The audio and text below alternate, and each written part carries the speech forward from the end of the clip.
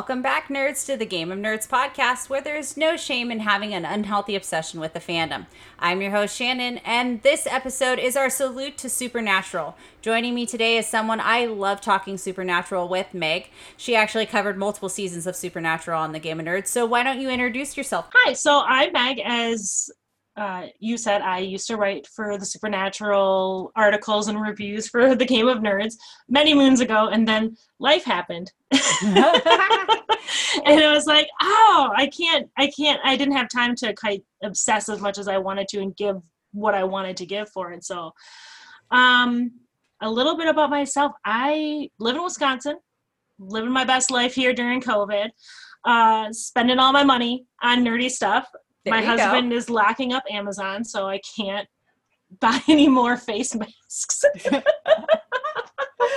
Are they nerdy face masks? Is that your thing? They are. I have some office face masks. This is what's taking my money. There you go. Perfect segue into this segment. Yeah. What's taking your money? Face masks, like everybody else. Office face masks, Schitt's Creek face masks. I have a Firefly one coming. Supernatural, I have 2 Supernatural ones. Outlander, and a few other. I'm just very cool. Now, are they from one specific company, or are you like buying them on Etsy? Like, where are they coming from? I'm buying them on Etsy, and what I've really been trying to do as much as I can is supporting Black shops on Etsy and supporting Black businesses and things like that. Of course. So I've been really kind of buying a lot. Is there anyone like that you've been super into? No, I don't have a specific one that I'm really into. One. No, I've kind of I do the search, I find what I want, and I buy it, but I try and keep going to the Black shops or Black-owned businesses and stuff like that. That's awesome. Yeah. Well, speaking of Schitt's Creek, that's the one thing that I just started this week after Umbrella Academy. We moved on to Schitt's Creek because my husband's like, okay, I want something funny. Well, that's now. The shift. Yeah. Yeah. So we went from one thing to another, and I was like, I got an episode in, and I was like, oh my God, I totally get why Meg loved this series. And I was like, podcasts, like we had already talked about and scheduled this podcast. So I was like, oh, we're going to do another episode with Meg on Schitt's Creek alone. So, I watch, I think, more TV than anyone I know. Yeah. So when you were talking about starting this podcast, and I was like, well, here's a huge list of things that I'll come and talk to you about. If you ever need a filler, I'm your gal. Well, and see, that's the best part about this new podcast is like everybody's got like an idea, and everyone's been coming at me with new shows, and even shows that are like long gone. Like I have to get Hosty back for Mindy Project. If we don't, I feel like it's a disservice to TGON. Of course. Sarah needs to be back on that episode too. There's Gilmore Girls. That's a whole one we could do all on our own. But yeah. Damn, Netflix and Hulu's got our money just rewatching all of that. Oh, and I've been rewatching for probably the millionth time Battlestar Galactica. Yeah, there you go. Because I'm real cool. I mean, it's an amazing show. Especially if you're really into like character development and character stories, which is what I'm really into, which is part of what I love so much about Supernatural, is the character growth that over now 15 freaking years these guys have gone through, and that's what I love about shows. So, well, speaking of Supernatural, the one thing my husband had to bring up that he has bought recently in our Funko collection is a baby proto Funko, and a prototype is basically what they do before paint. Mm-hmm. It's the artist's rendering of everything. And awesome. He just scooped one of those out. So technically, Ramathorn and Farba, the other protos that he have, are riding baby right now in the display cabinet. It's pretty epic. That's amazing. Yeah. My kids have started playing with my Funkos. I love your collection that you have. I could never keep mine in a box. Like, they're strewn all over my house. I have a bunch of Doctor Who ones, too, because our basement is Doctor Who themed. Just like my house. It's like the nerd houses. It's all good. Oh, absolutely. We call that Roku down there a Gallifrey, which is always fun. Yeah, no, we're slowly, anything that is on her level is technically fair game. So thankfully we've moved everything around. But yeah, my supernatural pops are up, very, very high. So thankfully she can't touch them. But I think this is For a perfect now. for now. Well, actually, it's above a doorway, so she's really got to work on that one. She's got to get cat-like abilities here, which I shouldn't say and put out in the universe because my child will turn into Spider-Man and start climbing doorways. I was gonna say she'll climb. Yeah. But this is a perfect segue. So Supernatural, if anybody has been living under a rock or you're like, oh, I picked up this episode of the podcast because I want to learn about Supernatural.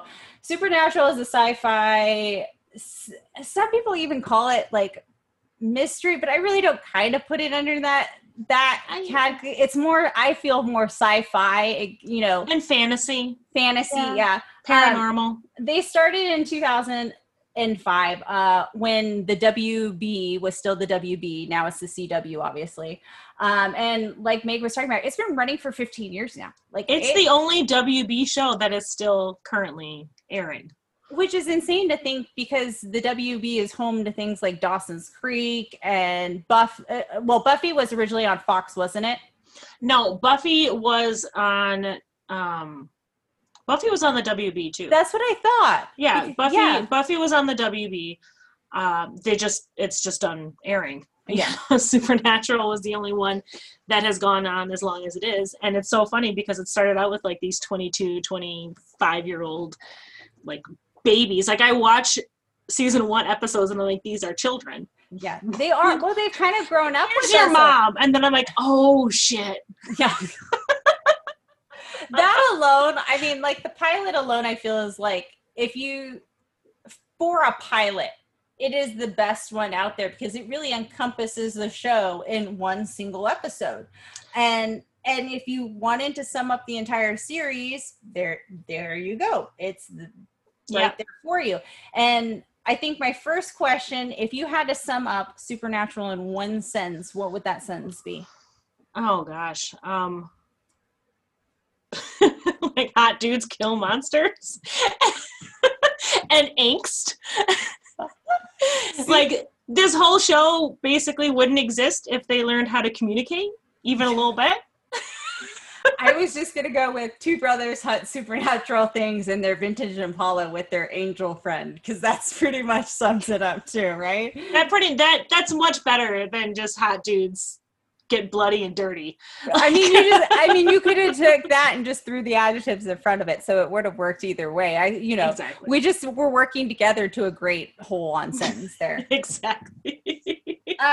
Everyone has such a unique story of how they got into Supernatural. Some people were just watching an episode with a friend. They came in at a specific season, have been watching since the beginning. How did you get into Supernatural? I remember when Supernatural first premiered because my dad was really into it. Oh, okay. Like my dad liked it and he was like, hey, we should watch this. And I really, really rebelled because, and I'm sorry, Jared Padalecki, I hated Dean from the Gilmore Girls so much that I was like, no, not watching Jared Padalecki in anything. He's the worst. So I really kind of resisted it for a long time. And then probably, I want to say 5 or 6 years ago, I saw it on Netflix and I was like, all right, it's got to be ending pretty soon. There's a ton of episodes. Let me just see if I can crank through. And I watched, I think it was 9 or 10 seasons, in like 4.5 weeks. Yeah. Like I went whole hog and it was all I watched nonstop. Yep. And kind of what actually got me going into it was Tumblr, because I kept seeing all of these GIFs and edits and things like that. And I was like, okay, these are hilarious GIFs. I have to see kind of what it's about. And I'm kind of a giant weenie, so horror isn't really my thing. And, but yeah, so I started watching it, binged it like crazy. And I've pretty much been in the dumpster ever since. Like I went back and I started rewatching it again, but slower to pay more attention to what was going on. So and I think I'm kind of the same way. I found it in the hospital, and once I started, it was like, No, okay, I can't stop. I need to get as much as I could, and it honestly was one of the few shows that was the founding basis of the Game of Nerds, and why I started talking, because I had nobody had on my end had heard of Supernatural. They had heard of Doctor Who, they had heard of the Marvel movies coming out and everything else, but they hadn't heard of Supernatural. So I needed to find other people who understood the show, and there was I saw a lot of things before they happened, but of course those I hadn't got to those seasons yet. So like I felt like I needed to talk to someone and go, am I right? Am I right? Please, please enlighten me. So I kept going. And I should preface this and say I had to stop at season 12 because you told me Crowley died. I read your review, Crowley was done. And I was like, all right, I'm done. I want nothing to do with this show. You killed off Mark Sheppard. I'm done. But now that the series is ending, I'm like, okay, now I got to catch up again because I need to know. Made me so mad that Crowley died. Not that he died necessarily. I mean, it did, because I love Mark Sheppard. Mark Sheppard is basically the Kevin Bacon of sci-fi. He is, he's in everything, and he's fantastic. Yeah. I absolutely adore him. And what frustrated me so much about when they killed Crowley off, I especially like, spoilers, guys, for everything in Supernatural. When they killed Crowley off, it was a pretty good death, I would say. He had a great redemption arc that I really enjoyed watching over 7 seasons. But, like, he kills himself. He sacrifices himself to save Dean and Sam, like everybody in this effing show does. Yeah. But it was immediately overshadowed by Cass being killed. You know what I mean? So I was like, and that was kind of give enough props to where, like, the whole thing was about him, you know? Like, it was like, it's about both of you, you know? Like, he earned that. Crowley earned that moment and that death. Like, and that's one of the things that's frustrating with me sometimes about Supernatural is everybody dies in Supernatural. It's just one of those things. Everybody dies. But I feel like sometimes they don't give characters the death that they really deserve. Like a good death. Charlie got a terrible death. Oh, she's horrible. But see, in these last, couple of, I guess, am I right? In the last 2 seasons, they brought a lot of the characters back for cameos and guest starring and stuff. But like that technically, I guess, doesn't count. But like, so are we hoping to see Crowley at the end? Are we gonna like? I don't think we're going to see Crowley. But like bringing the characters back, they're not bringing the characters that we know back. They're bringing characters from an alternate universe back, which is still technically the same person, but it doesn't really undo the horrible getting stabbed and dumped in a bathtub that Charlie got. That's true. Okay.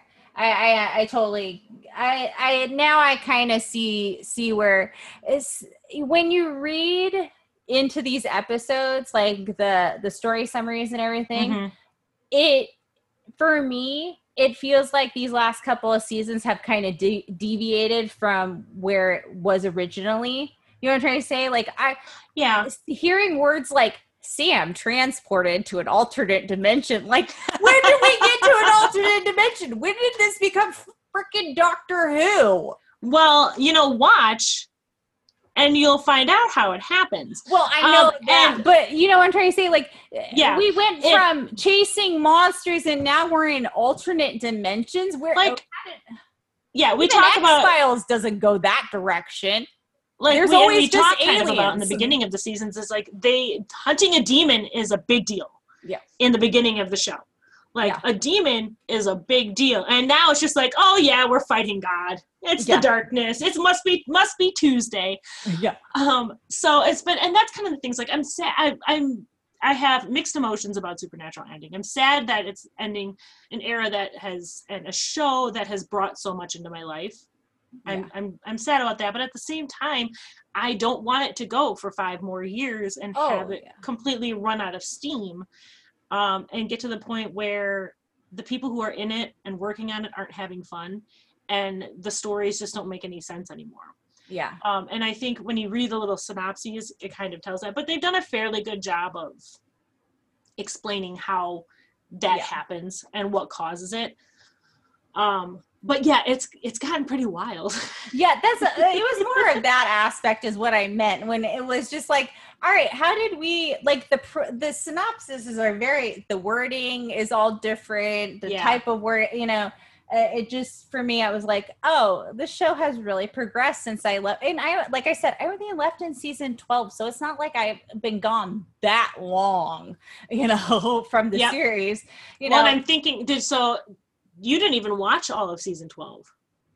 No, I got to the end. I got to the final episode. I just didn't want to watch the final episode because of you. You just read my review and you're like, nope. Nope. Crowley didn't die. In my head, he's still alive, ruling hell. Sorry. I'm really glad that my review caused people to stop watching the show. That's not what it's supposed to do. No. Well, and here's the thing about my job, and because everything gets scheduled through me, so I read everybody's reviews. Everything gets freaking spoiled for me. I have no surprises left in life. But that was one of the ones where I was like, I literally read it and was just like Sheldon, like throwing everything up, like, all right, I'm done. I'm done for the night. This is just, we're done. Well, Meg has ruined it. My reviews are always so concise and quick to get through too. Like 2,000 word recasts takes as much time to read them as it does to just watch the show. But you had such good really insight funny about the characters, but you always made me see something new about the characters, which brings me to a question. Do you have, like, I guess this could go, I guess we should break this down. It's where we should start. We're going to do this. This may get messy. What is your favorite main character? Cass. Cass, yeah.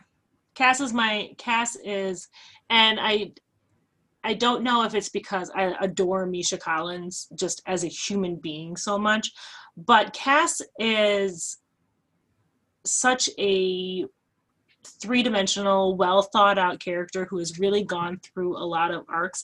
And this isn't to say anything against Dean or Sam per se, but when you look at where Cass started, and he wasn't a hammer, but he kind of was in the beginning, and to see kind of him falling in love with humanity and falling from heaven and rebelling and seeing that arc, I love Cass. He's the cinnamon roll that you just want to cuddle, but will also literally beat the shit out of you without breaking a sweat. So he's probably my favorite, and then Dean, because I'm gonna rank him, and I'm sorry. No, you can rank him. This is your episode. You can do whatever you want to. This is my jam. But Dean, I think, also is another just a character who has gone through so much. When you see what he was when he started, this just like basically frat boy, not a frat boy, but a dude, a total bro. Yeah. And this arrogant, cocky guy who's just like a soldier for his dad, and and all of his repressed and pain and all that stuff, and kind of how he has grown. Yeah. And I think it was really kind of not epitomized or whatever in season 11, but it was a really big deal at the end of season 11. Because Dean is always willing to sacrifice himself. Yeah. But it's never for the right reasons. No. It's never for the good reasons. It's, you know what I mean? Selling his soul to bring Sammy back from hell. I get it. But come on. Like, in the grand scheme of things, was it? No, but it was a great helping, like your guide, he was, guided entirely by your emotions and unable to take a step back. And that's kind of the impulsivity of your 20s. And that's kind of what we see in the beginning of that, of these young people. And as you get older, you grow and mature and are able to, you have so much more experience and to learn and reason. Yeah. So when he goes to sacrifice himself at the end of season 11, and he's doing it for the right reason, he's doing it for the greater good, and it's not something, he doesn't want to die. You can tell he doesn't want to die. So many times Dean sacrificed himself, and he really does kind of just want to die. Yeah. Like, he's good, but he doesn't want to, and he gets rewarded for that by not having to die and actually using communication to save the world. Exactly. And Sam is just, I think it's because of my anti-Dean from Gilmore Girls. I have a harder time really tuning into Sam, I think that I love the relationship he has with Dean and Cass. I love their kind of weird relationship, which is always fun, but it's never kind of, I don't know. I like them all, but Sam just doesn't grab me quite as much as Dean and Cass. Now, see, now we're going to have a whole different ranking system over here. So I'm a Dean girl. I will always be a Dean girl.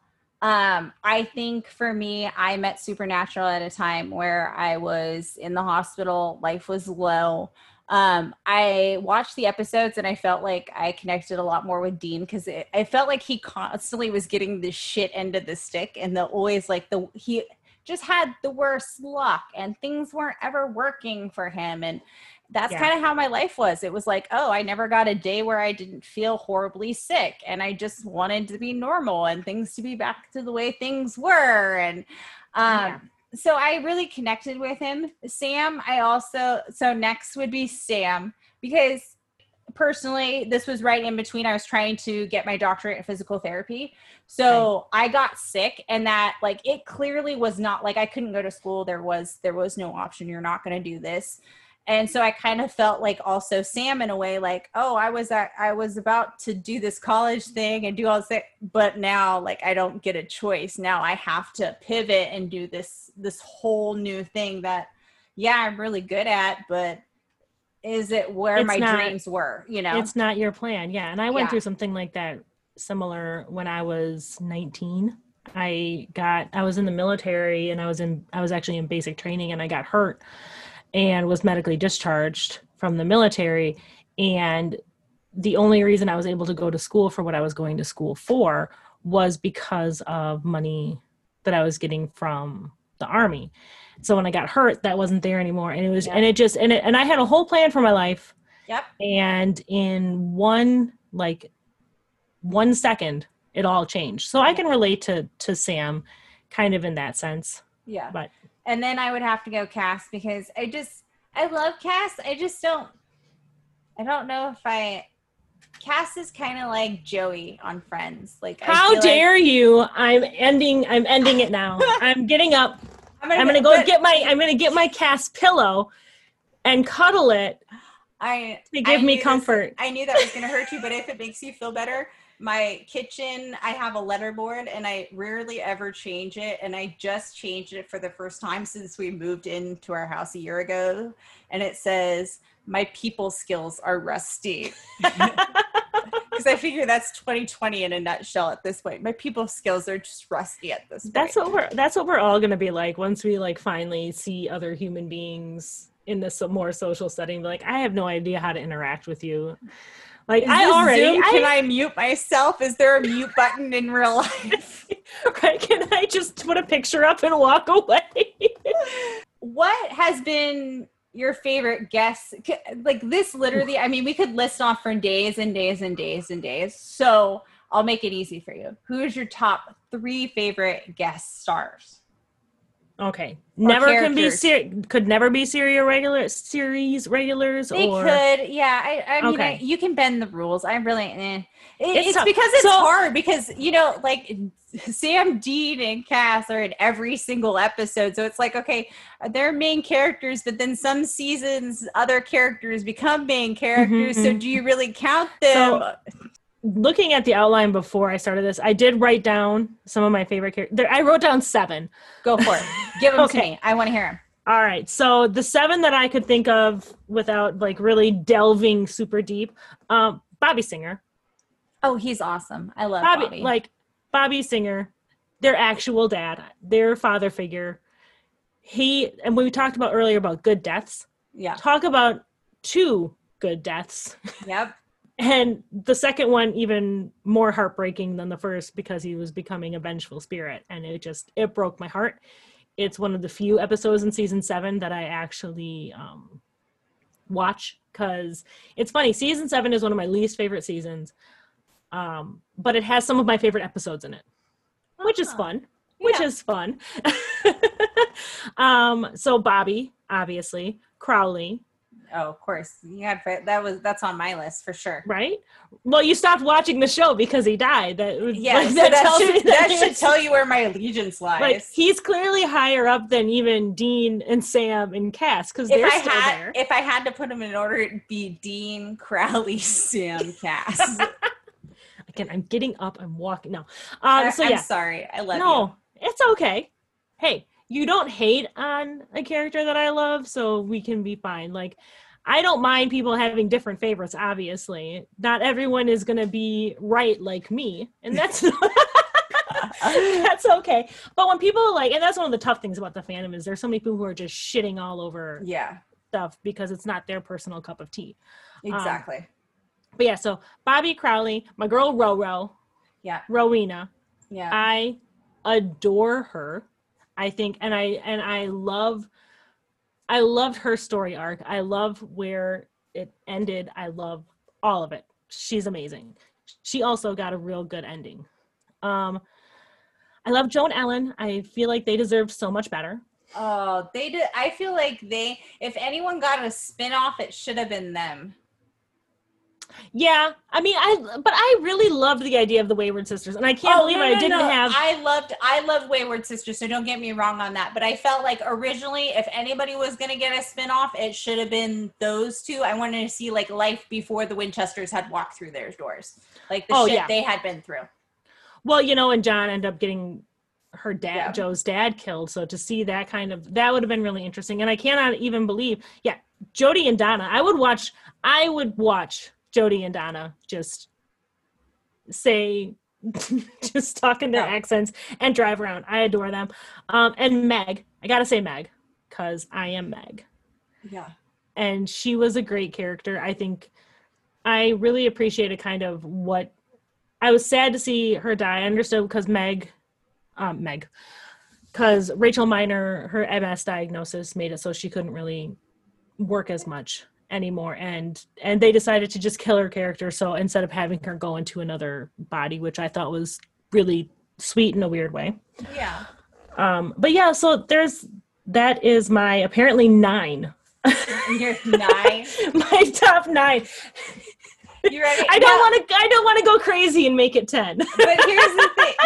Now I've got some random ones to throw in there because these are the people that I just. Kevin and Mama Tran. I literally was racking my brain of all the weird ones that I could think of. The most weird one that came to me was Garth, because the sock Garth. puppet and everything, best scene ever for those early on episodes.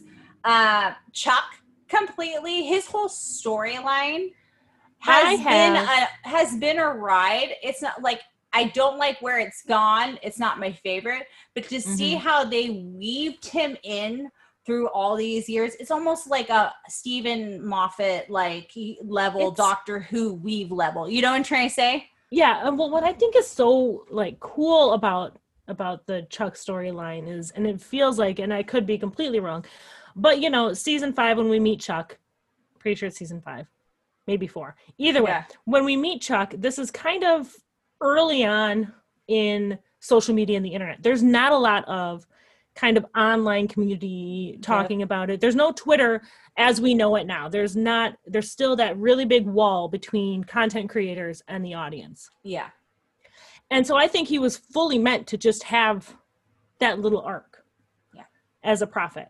But I think that this was one of those instances where seeing so many fan theories and just kind of seeing where the fandom was percolating, I feel like that really influenced Rob Benedict returning as Chuck, because it worked so well, because it worked within the storyline so well, these headcanons that people had about Chuck being God.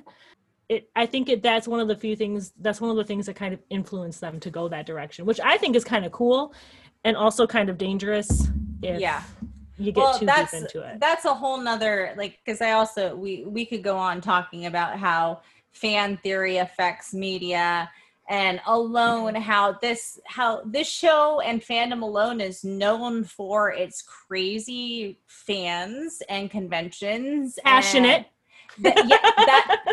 that's really the word. What it comes down to is they're very passionate, and at Game of Nerds there's no shame in having an unhealthy obsession with a fandom, but when you start hurting other people's feelings, that's not okay. Everyone is entitled to an opinion, and your opinion is not always the right opinion. Everybody's got their favorites. Everyone wants to kind of push their favorites. Another person, a character that I absolutely feel they did not get their due respect. Abaddon as a villain. I feel like Yes. she could have like reigned holy terror for seasons and could have came back and nailed them all again. Yeah. She just was not used to her potential, but the She- storyline for that season was amazing. She died so fast, I would have thought she'd slept with Sam Winchester. Yeah, right. Like, honestly. But I love the chemistry between her and Dean, like everything about it. And then to see, like, you know, I'll read like an article about Supernatural favorite characters, and it's like nobody even mentions her, and I'm like, but she was so pivotal. It's almost kind of like Lilith. Like that's another character that stands out to me, like silly little tiny character, but that name and that character is what stands out for those episodes that I remember. Like Lilith as a little girl was, I think, scarier for me than when she was a full-grown woman, because there is something about kids that is creepy. Like not real kids, but kids that are possessed by a demon. Well, they did the costuming and everything. Like everything was spot on. It was almost kind of like The Shining, like the twins at the end of the hall. Perfect, like level of just put your hair on your arms up. Well, and one of the things that was so frustrating about the Abaddon storyline is because she was an amazing villain.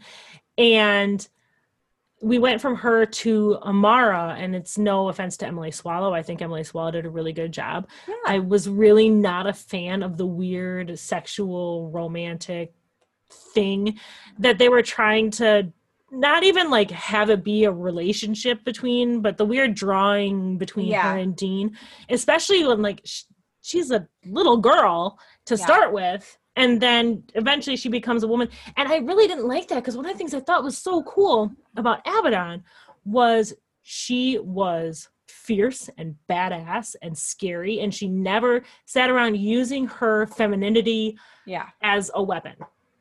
You know, it was never about that. She didn't need Crowley. She didn't need anybody else. She was taking up. Forget it. I'll take him down yourself. I'm the queen of hell. Welcome. Oh God! And when her hand like crawls up and digs the it was she was fantastic. I met her at a convention, and oh my gosh, it was absolutely. I was pregnant with Marvel, and we had the best conversation because she could tell I was so exhausted, but I was so excited to meet her, and she was just the sweetest person ever. Oh my gosh. One of the good days before children. Easier days. That's true. That's true. Much easier. I haven't got to experience conventions with Marvel yet because of COVID, so we haven't got there yet. Well, just take a second though and think back to the time where you would look at your husband and say, "Hey, let's go to a movie," and then you would just grab your purse and go. Yeah. And then that was it. Well, we were just talking about this. It's been over a decade since I got to do that. Andy was just talking about it. He goes, "Oh, we can get back to watching Supernatural, every night." And I go, "Honey, at that rate, I mean, we're going to be watching Supernatural for the next year and a half. I mean, like, I don't have a lot of gotta get cracking. But I mean, we only watch like an hour. If we get to an hour, we're both asleep, in bed. So we're going to be lucky if we get through these episodes, but I'm invested because the series is ending. Do you have favorite episodes that really stand out for you, or like totally were like, oh, yep, I've connected with this episode? I have some episodes that really that I love. Baby, I thought in season 11 was just so interesting. Like the way they filmed it was so interesting and a really kind of cool way. And it was really funny in a lot of ways. Like the thing when he keeps trying to kill the wolf pyre or the werepire. That was a really good one, and I just like that. I think it's kind of an unpopular opinion. I really, really liked Advanced Thanatology, which was in, I think, season 13. And this was after Cass was killed at the end of season 12. and to see, and you obviously you haven't seen this yet, but if you're a Dean girl, I think you would kind of appreciate the character. Is this a good episode? See, I should stop you. I did watch Lebanon. That was like the only out of like episode, because I heard like, oh, this is the episode if you're a Supernatural fan. I was like, okay, you'll get me to watch one episode because Jeffrey Dean Morgan's back in. But that's I couldn't go back I couldn't invest all the way again. Oh yeah, absolutely. But because we talk a lot about how I'm really interested in characters and how that grows. But so to see Dean really in probably the deepest depression that I've ever like seen, and he has some ideation things, and it's interesting because we've seen him grieve and miss people before. We've even seen after Cass dies before, kind of how he reacts, but to have him to just kind of go through the first 5 episodes of season 13 where it's sad and heartbreaking, and Advanced Thanatology is kind of the culmination of all of that. And we get to see Billy, who was killed a long time ago, but she comes back as the new Death.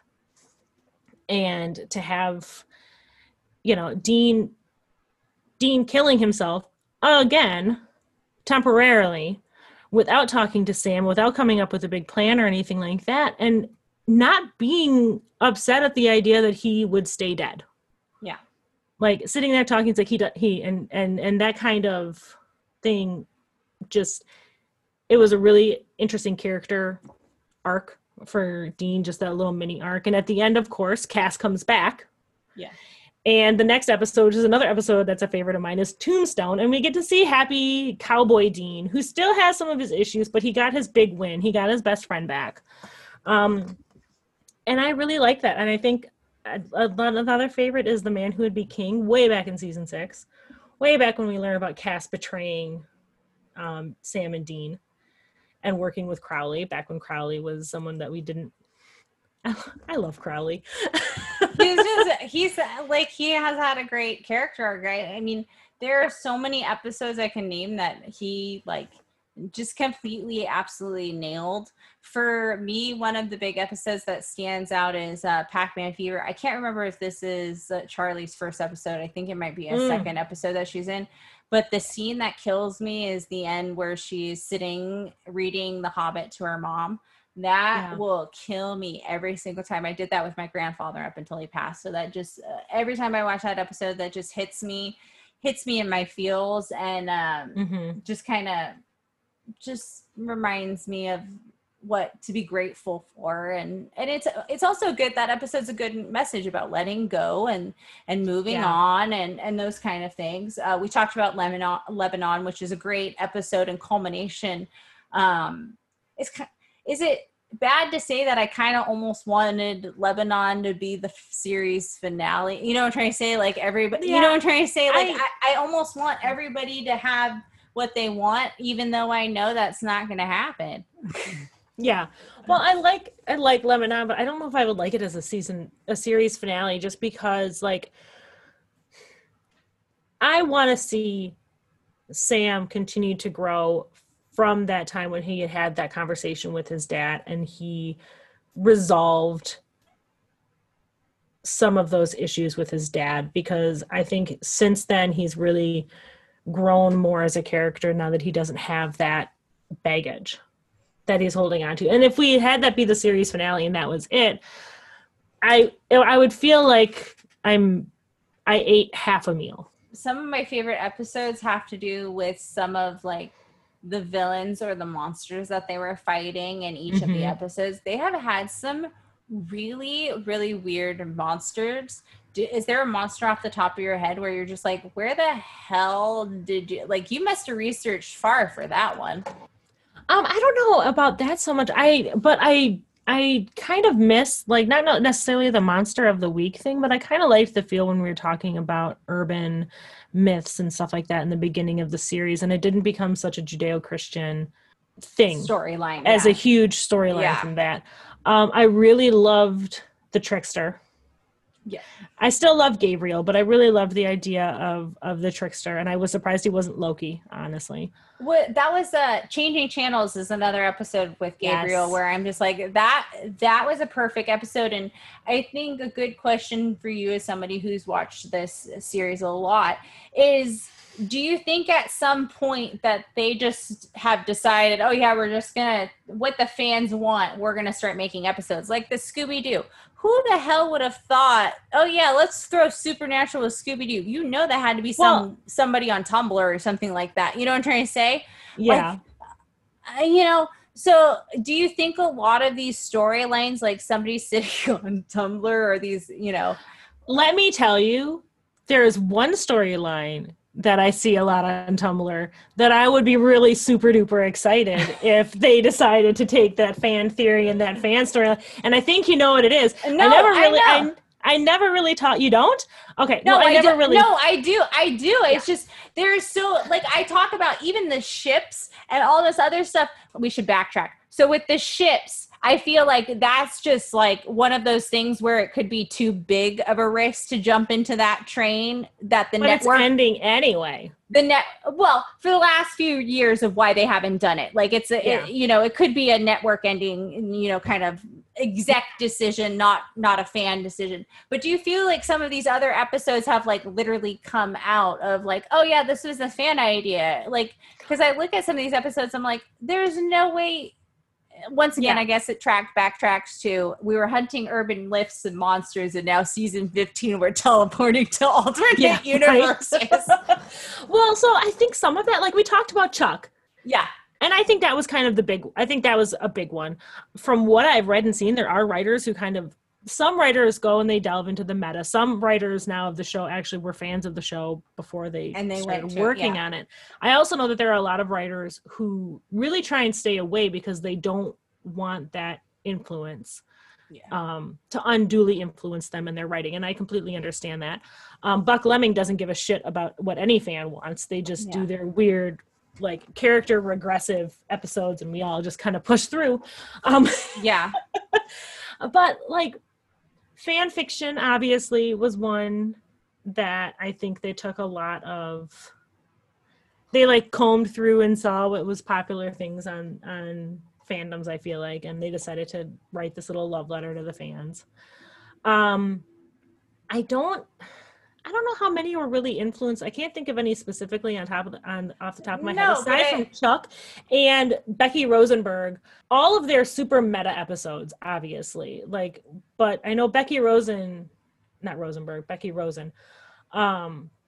Watching her story arc was really interesting because she starts off as like this crazy obsessed convention chick, yeah. And when we see her last, she has gotten a really healthy kind of relationship within fandom and within the Supernatural series and stuff like that. And she's married and has some kids and found a good balance. And I really I liked seeing that.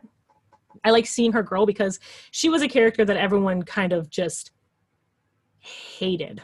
Yeah. And not wrongfully so. I mean, she she tries to date rape Sam. Yeah. But here, can I flip this on this? For sure. The people who are mad, I can almost guarantee you those ladies are the same people like Becky that are at the convention. You know what I'm trying to say? Like, are you mad at the character because you see yourself in the character? It's well, I mean, there's lore within the fandom that she is based on a person. That's or like an amalgamation of fangirls. That's what I was about to say. I was like, was Becky meta? Like, was she before because once again, Supernatural is Supernatural actors don't go on the convention board. They aren't like regular people who go on to like Wizard World or any of the Reed Pop, NYCC. Yes, they show up to SDCC because it's a Warner Brothers based contract that they have to be there to promote the show.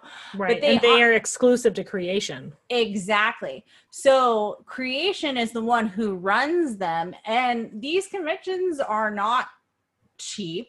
and they're not, it Oh, isn't. believe me, I know. It's not, and that's not to say anything, because conventions in general are not cheap. If you go and you're spending money on autographs You got and photo that. ops You got and that everything con like that. math. Yeah, you got to do convention the math. con math here. But when you go to a creation, you're only going for Supernatural. There is no other stars. It is a weekend of Supernatural. You are either going 100% in or don't bother going, because And they're I've the been to 10. diehards. I've been to 10.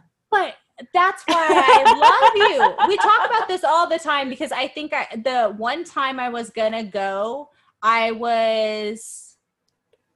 something was going on. I think we had another convention going on where I had to be scheduled 2 places at once, and I couldn't. You were going to go, you had to cancel, and you were pretty upset about it. Yeah, I was pretty upset about it. And I want to go because I hear it's almost like legendary on Tumblr what these conventions are like, and what, not just drama, just like what happens and what the art, what the actors do and the good things and the photo ops that come out of them and everything like that.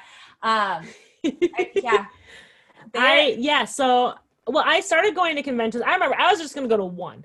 Yeah. I remember I was like, I'm going to drive to Minneapolis, which is about a 4-hour drive. And my best friend Carla was going to meet me there. Mm-hmm. And she was flying in from Miami. And we were going to go and we were going to listen to Misha's panel and Tomo Pinnicat, who I adore. Carla is married to, basically. She loves him, and who can blame her? But we were going to listen to the Saturday panel and then listen to Misha and get a picture. We split an op. That was all we're going to do, split an op and get an autograph. And then that was all I was going to do. Yeah. So did that. That was the convention that Misha ended up getting mugged the night before. So all of it got canceled, and I was sad. And I was like, okay, well, a few months later, I was like, well, Chicago is having a convention. They're only 2 hours away, and I can go and I can get what I wanted to get. Because the Misha op I got was like sad because he was all on painkillers and he was beaten up. He had stitches, and I couldn't believe he was even there, honestly. Yeah. So that turned into 10 conventions. So I would go and I go and I made friends online at that point who were part of the fandom, and we would all kind of meet up. We went to Las Vegas in 2015. We were the last, we had 48 ops between us with Misha. Between us. There was, there were 8 of us. Yeah. We had a lot of ops, and we ended up having basically our own little photo shoot at the very end because there was just too much. Too many going around, yeah. It still only took about 4.5 minutes, but it was a lot of fun. But these are expensive. It's not cheap to go to these things. It's not cheap to stay in the hotel, to fly out. Once you're there too, it's like, oh, what's another $100 for another op? Con math is real. So what I ended up doing, I was like, I can't afford to attend these anymore. So I started working at them. Yeah. So I still, and I usually would work within the auditorium. So I was like, I still get to hear the panels. Yep. I actually had more fun working there than I did attending, because when you attend, there's a lot of waiting between panels, and there's a lot of kind of filler things like auctions and ways to spend more money. Yeah. Booths, the tables to buy stuff, merchandise, all that kind of stuff. And volunteering, you're going and going and going, and I would run errands for the green room. I would help set up the photo op stuff, and I would help with autographs. I got to sit next to Brianna Buckmaster for 2 hours or so, and she was amazing. So yeah, but it's a lot. It's a lot of money. I have not been to one, I think, since 2018. I went to Nashville, and I was like, this has got to be the last one. I gotta stop. There's only I have a binder that's full of thousands of dollars worth of photo ops and autographs and stuff like that. Yeah. And I would not trade the memories. I have you can't see it, but I have a bunch of ops framed on my wall. and things like that. And it was wonderful. And I would go and I mostly was like, I'm mostly doing these because I want to hang out with my friends. And these hot dudes are kind of there too. Yeah.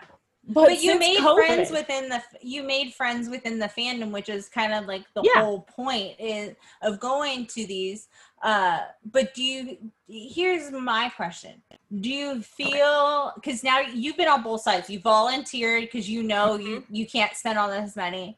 Do you feel like the conventions that Supernatural does with creation, they're at a disadvantage for those fans who can't afford them? Or is something like volunteering super, super easy for somebody to do for these kind of conventions? Okay, so I will say attending as a fan is really, really difficult to do, I think. I mean, you can get kind of the really cheap tickets of general seating for the weekend for like $250 for the weekend. Yeah. And I've done that. If you really are looking, so like, this is like my advice. If you're going to go to a Supernatural convention, join the convention groups, because there are people, but be careful doing that. But there are people there who are going to sell better seats for less money than you would have to be paying with creation. And even that, you're not paying $7 shipping and handling for a digital ticket for each thing you buy from them. It's a separate $7, which drives me nuts. As far as working the conventions, you don't start out working within the auditorium. You don't start out sitting at auto tables. You definitely don't just like, I think there's a misconception that like the volunteers or the workers there are like hanging out with the talent. Yeah. That does not happen. No, me and Andy were just talking about this because we have so many con friends and we love and respect them so much because first off, if you don't know, my husband walks around in this giant Funko box and is a giant pain in the ass everywhere we go with it. Like nobody wants him in line, nothing. So we've learned that the nicer you are to these people, they usually they will help you, and no way. Being nice means people, right? Well, most of these people are in tears because they're getting yelled at for things they can't control, or they have no idea how to fix because they literally just got orientation 24 hours ago and they're just here for their free photo op. Okay, right? Let's be real. But we love our con friends and we respect them because we know they work their butts off. Yeah, and that's kind of the thing. Like if you are like trying to volunteer or they don't have volunteers anymore. You're an employee. They have you working. Be prepared for 10, 12-hour days on your feet the whole time. Like when I sat next to Richard Speight Jr. I was his feeder for Richard Speight Jr. for his autos, and I was a feeder for Brianna Buckmaster. And they're like, and this wasn't the talent. This wasn't the actors or anything, but the people are like you are not here to hang out at a convention. Yep, you are working. You are working. You are not here to like fangirl all over the talent. But you work hard, have a lot of fun.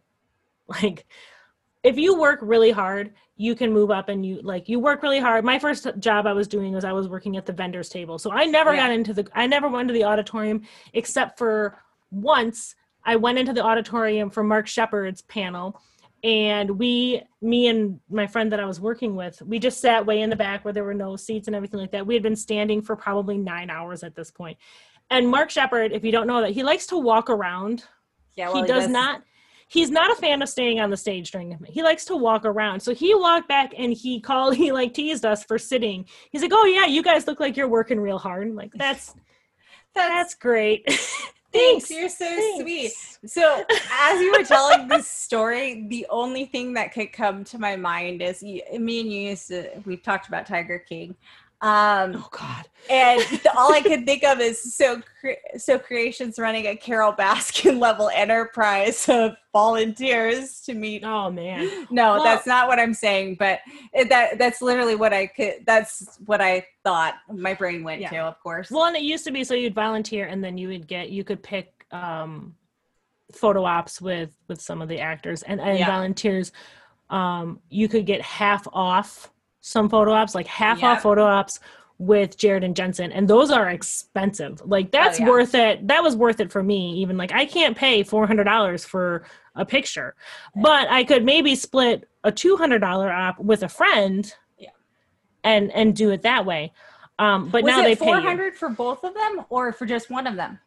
I think then it was, I think, $400 for the two of them. For the two of them, okay. Now I'm pretty sure it's $400. For each of them, yeah. Or yeah. 3 or 4. I don't remember. I haven't looked Yeah, for a while. They kept raising their prices, and it was very disheartening to me in a way, because at some point it kind of feels exploitative of your fans. Like, you know, people are going to pay it, and when they, I don't mean to like keep running on. With the COVID, they cancel so many of their conventions. Obviously, you can't, like, con crud in the best of times sucks. Yeah. A pandemic is not the time to cram yeah. a bunch of heavily breathing humans in a room.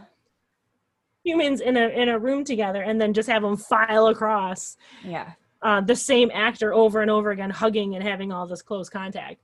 But so they did a virtual thing, and one of the things that you could like auction was spending like, oh my God, I think it was like $3,000 for a 3-minute video with one of them. And I'm like, or even 300, I can't remember. It was a ridiculous amount of money. Yeah. And it wasn't even like, it wasn't anything. It was like, okay, 3 minutes on a Skype call. We spent 3 minutes being like, hey, can you hear me? Oh, can you hear me? Oh no, you're frozen. Let me switch Wi-Fi. Let's retry the call. Like, that sounds so fun. I think that's why I was asking you in the beginning of this convention discussion. This long ass thing, yeah. Is like, at what point are normal fans not able to do this? Because I know regular conventions, I mean, the Kids I Nanny, they used to save their money to go get $100 photo ops with like Marvel people and stuff like that, because that, like, $100 was like the top budget of what the convention was for top people. So to spend $400, I mean, I think most people can't afford $250 for the weekend. You know, like, even that's kind of high. Yeah, well, that's kind of what I'm saying. I think it's fairly prohibitively expensive, not just because even like, if you just want to go for a day and it's in your town or whatever like that, and I could see that, but I know people who'd spend $5,000+ per convention. Yeah. And it wasn't even doing a bunch of crazy stuff. Yeah. So we should say this, it doesn't matter what you do with your money. We don't care what you do with your money. You want to spend it on that, that's fine. The point is that there are people who want to do that, who cannot do that at all, and it's making it so that they can't do it and they don't have the opportunity, and that's what's sad. That's what sucks. And what sucks, though, is when you look at other conventions that Creation does, the prices are much lower. Yeah. It's one of those things where, and you know what? They're a business. They're a for-profit business. They're there to make money. And if they have people who are willing to pay it, then you can't really blame them for doing it. It sucks. It sucks as a fan, but you don't, going to a convention is a luxury. It's a quote unquote luxury. It's a privilege. It's a privilege. It's not a necessity. And like I said, it got too expensive for me. So I was like, well, F it, I'll work. Yeah. Like, I'll work. I'll share a hotel room with some of the friends I made while I was doing I was going to conventions, and now we're both working at the conventions, and that still was expensive. Yeah. And you're paying with your time for that. Yeah. But I know people on Twitter, I hear them, they save up for years to be able to go, or they run themselves into credit card debt. Yeah. Well, and like I said, but that's your choice. Like, and I have a hard time being like, oh, well, it's like, this is your choice. That was your choice. Well, it's kind of like, we're moms. It's like, okay, well, you're going to get your nails done, or you're going to put clothes on your kid. That's what, like, we're both moms. We understand. Are you going to run yourself into credit card debt, or are you going to go meet Jensen and Jared? Mm-hmm. That's your life choice you have to deal with. But it's just sad because, especially with it ending this year, you know that there's a lot more of people who would want to get that last chance opportunity to see them or meet them, or, you know, we don't know if, but here's the other thing. They could do a Mark Shepard and start doing those other conventions like Mark Shepard does once all of this is done, which would be really great. Honestly, they could just continue doing the creation conventions, and creation's really expensive. It's a very well organized machine. Oh yeah. I haven't had a chance to go to too many conventions lately, but the differences in the organization, and obviously because there's one show, there's one stage that people are talking on.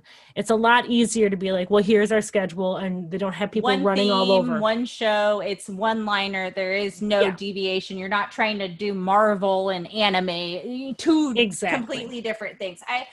They are a well-oiled machine. They're doing the right thing. I mean, they're surviving, just like how Wizard World and all these other conventions are all pivoting to virtual, panels, because what else are you going to do? And that's one of the things too that's kind of made it more, and that's like in a way that they have made it much more accessible to fans. It's not the same as going and sitting in the room and seeing them on stage and watching the panel, but to have these stages where it's pay what you can, if you can, or someone else will pay to have you come in, and you still get to have that. You still have the chance of possibly asking a question. And I'm going to just tell you guys, when it comes to Jensen, Jared, and I believe Misha at the conventions, you write your name on a piece of paper and put it in a bowl, and they draw people's names to even have a chance to ask the question.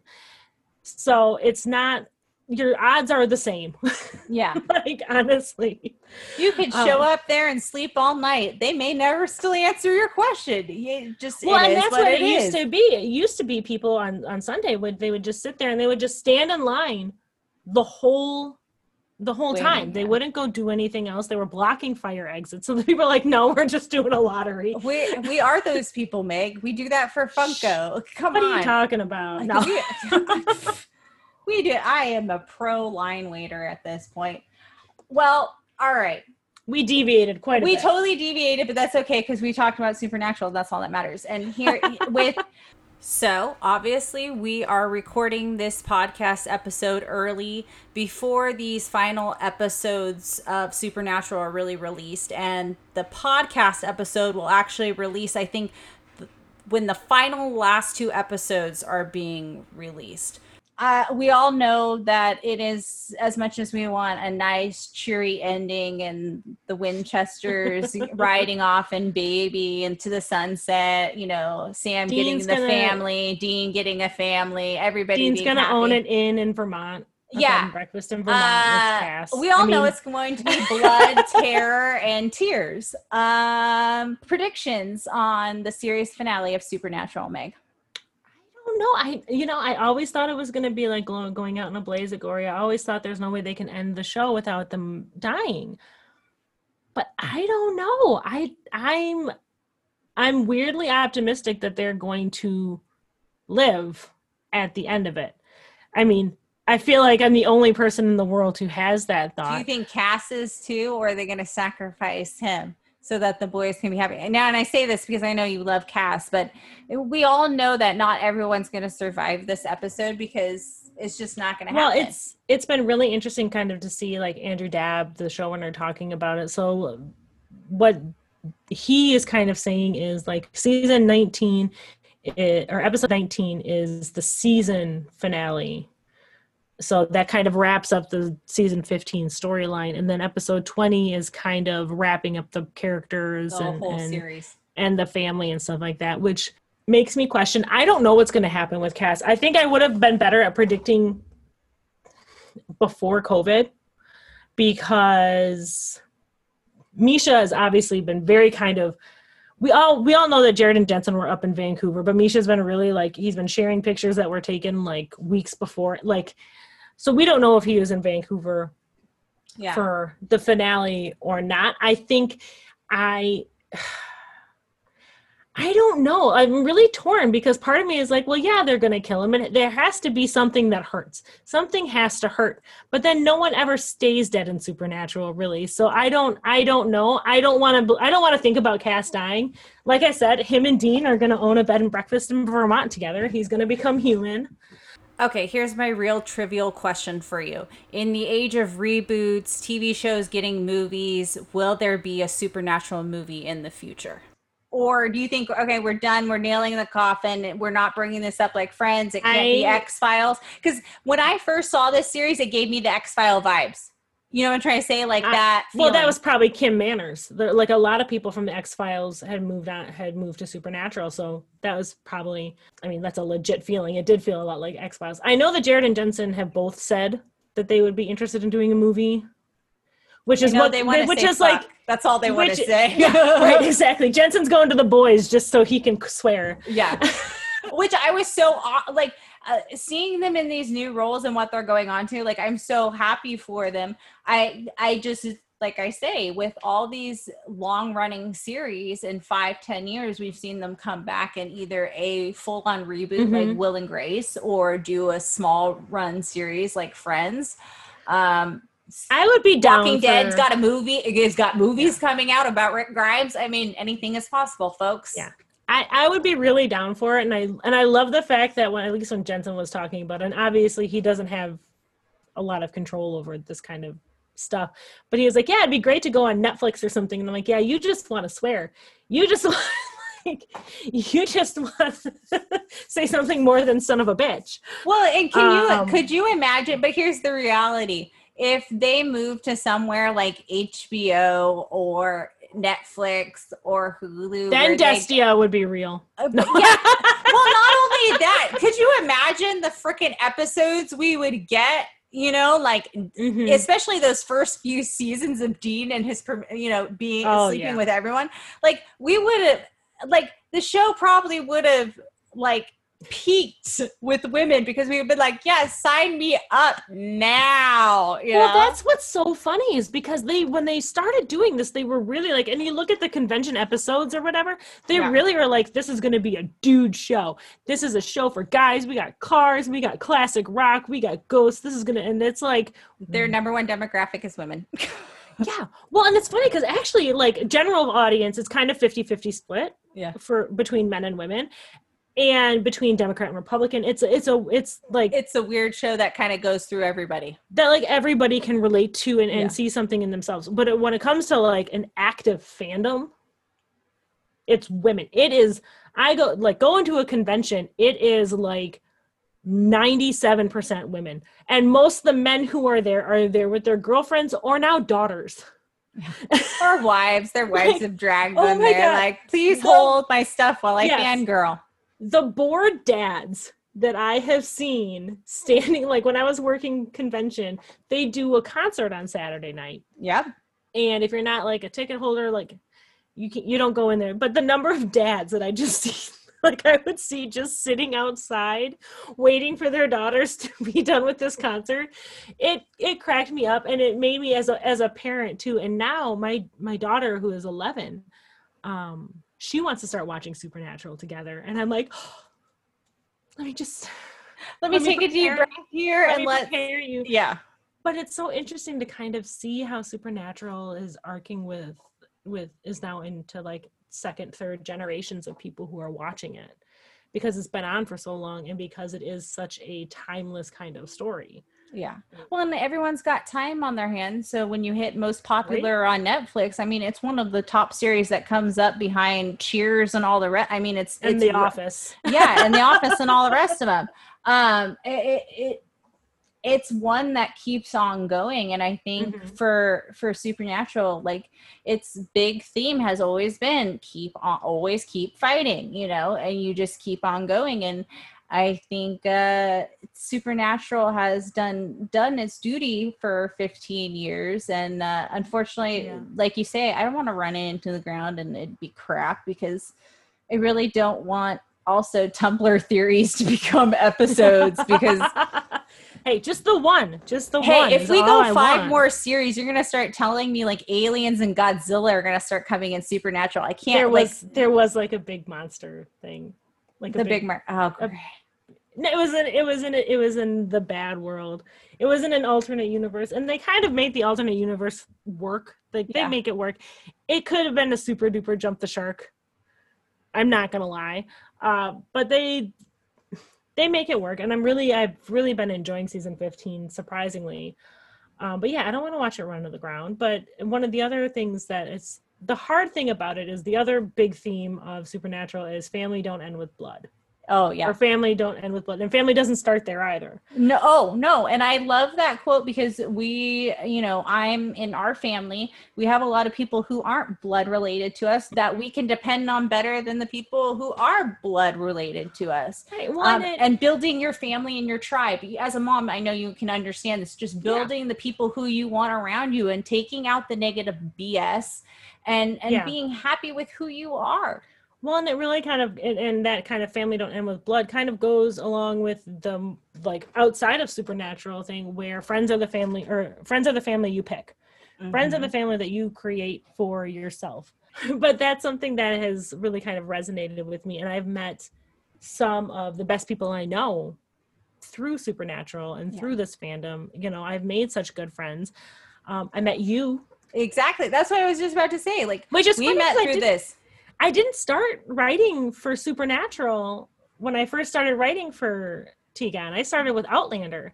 I remember. Then I was like, hey, do you got anyone writing Supernatural? So Supernatural, I was doing at the time when I started when I started TGON and you came on board, I was, I think at that point doing like 5 shows and we were starting to really pick up, and I needed to be more on the back end. So I needed to unload a show, and it was a show that I was very attached to. It's kind of like how I was with Walking Dead. It was like, this was one of the shows that made TGON what it is. So like, don't mess it up because the fans are really attached to it. I didn't feel any pressure at all. No. But you were the first person. We had a conversation. We were just chatting about Supernatural. And I was like, oh no, this chick gets it. She's good. Like, let's go. Like, we'll roll. Like, you understood. And I love having conversations with people who understand the fandom and can see different ways because, as you know, in this fandom, you can see people who are like, nope, this is the way, and there is no bending left or right. You would bring up a point and be like, oh my gosh, I didn't think of it this way. It's been almost 5 years since we met. I know, and nobody has covers Supernatural since you left because everyone is afraid to touch it because that is the rabid fandom that brings lovely people to the yard. You did get some angry emails about me. No, it wasn't angry emails. It was just more of once again, it's the people who don't wrong. It's people who aren't swaying left or right. I'm all for argument and opinions, but if you're not going to at least take the other person's point into view, we can't have a conversation. And I'm a firm believer that I don't have time for trolls and I don't want them in my yard. So don't let the door hit you on the way out. Well, and that's kind of my philosophy when it comes to fandom. My kind of philosophy just in general, especially with everything that's going on with COVID, is just let people enjoy things. Like if this is how you want to enjoy this content, awesome. More power to you. But don't come to me and like tell me and shit all over what I love. Exactly. Just because it's not the exact same thing. And like I said, like as a Dean Cash shipper, believe me, I have interacted with plenty of people. You shouldn't be crapped on for your opinion at all, because at the end of the day, everyone has a right to an opinion. Everybody takes in content differently. That's the same thing can go for DC and Marvel. Maybe people who look at DC movies think they're the greatest thing, and they don't like Marvel. I don't know what's wrong with them. Like, you're entitled to your wrong opinion. Well, it's so funny because one of the reasons I started watching Supernatural is because I would see all this Dean Cass content on Tumblr and I'd be like, there's no way. Yeah. So I was like, I'm going to start watching. I was like, this all seems really far-fetched and really like, no way. So I started watching it with purposely trying to not see any of the kind of the content the romantic tropes and stuff that are there, and then when you learn when Anna was supposed to be the character that Cass ended up taking over, but the chemistry between Genshin and Misha was so much better. And there are like, oh my gosh, if you wanted to go on Tumblr and look at some meta theories, holy crap. Like there are some that I'm just like, my brain is broken. But no, so I went on there, I went and started watching it kind of exclusively to not disprove it, but to see what the reality is and not kind of just see it through these fan edits. Yeah.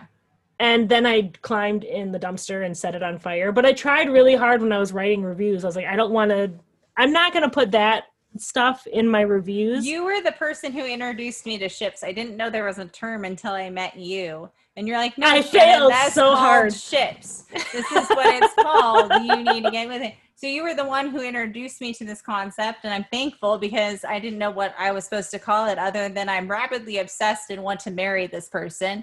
Or I think these people belong together for life.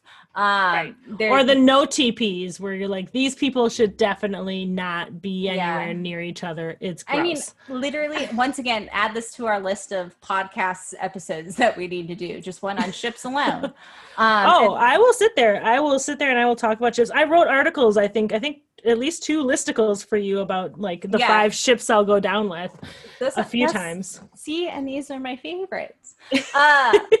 Big, what are you working on? What do you want to talk about? Like, this is your shining moment to talk about what's going on with you and where people can find you. And I know you're very prominent in social media, so don't forget to drop your handles because I even enjoy chatting with you on social media about all this stuff. Even you. Even me. And I don't get on social media much because once again, I'm a mom and I run I do a lot of stuff. But when I do, I thoroughly always enjoy your tweets because yours are usually I can't wait to get some more like actual live content to start tweeting about more, and so I can kind of get more escapism from what's been going on.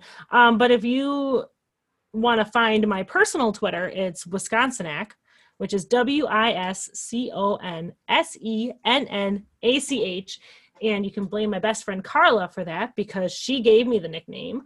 And speaking of my best friend Carla, that's something that we're doing. We're actually, speaking of Carla and ships and characters, she's amazing. She always edited all of my articles. So half the funny things I wrote, she helped. She's amazing. I love Carla. I've been following her on Twitter for a while. She probably doesn't know that she has a secret admirer in me, but I love you, girl. You amazing. She is so funny. I met her through Twitter. I attacked her 6 years ago. I saw her tweeting about the Mindy Project and I DM'd her. I was like, hey, what's your phone number? I'm going to bug you. And then that was it. She's never been able to get rid of me. But now you're doing a podcast. We're doing a podcast. We're doing a podcast together called Bed, Wed, Behead. And it's basically, we're taking 3 characters from a TV show, a movie, or a book, or basically anything. And we are playing Bed, Wed, Behead. Because Carla doesn't swear. And because you can't put the F word, I guess, just in your title of stuff. No, you can't. There's a lot of things you can't do when it comes to titles, apparently. So yeah, the basic gist is, in one of our first episodes, we do The Office. We pick, without telling each other, we pick who we're going to bed, wed, and behead. Then we guess who the other one is going to bed, wed, and behead. And we kind of have some arguments or conversations about that. We only do characters. We don't do actual people because yikes. That can get weird really, really fast. Yeah. And actually, for the last episodes of Supernatural, we're doing 7 episodes of Bed, Wed, and Behead of Supernatural. We're starting with Team Free Will, and we're going down, and it'll be interesting. And when's this launching? Fingers crossed, October 1st. You can find us on Twitter at Bed, Wed, Behead Pod. Awesome. As well as email at bedwedbeheadpod@gmail.com. If anyone who's listening has any ideas for 3 characters from a show they want us to play Bed, Wed, Behead with, it's that. But it's a really quick one. It's fun. Send in your requests. I know I'm about to send her a huge list when she does off with me and be like, here's a giant list of ones that you should do. And here are the episodes I want to be on with you. Thanks. Love, Shannon. Talk to you later. Thank you again, Meg, for being my guest today on this episode. You can find all of our Supernatural coverage as well as all the latest nerd news, reviews, and recommendations from video games, books, movies, television, cosplay, and more at thegameofnerds.com. We can also be found on all major social media like Facebook, Instagram, Twitter, Tumblr, and YouTube as The Game of Nerds. So make sure you are following us and subscribe so you don't miss out on anything. As always, we thank you for listening and supporting fellow nerds. Remember, when you play for the Game of Nerds, you either level up or respawn. Later, idiots.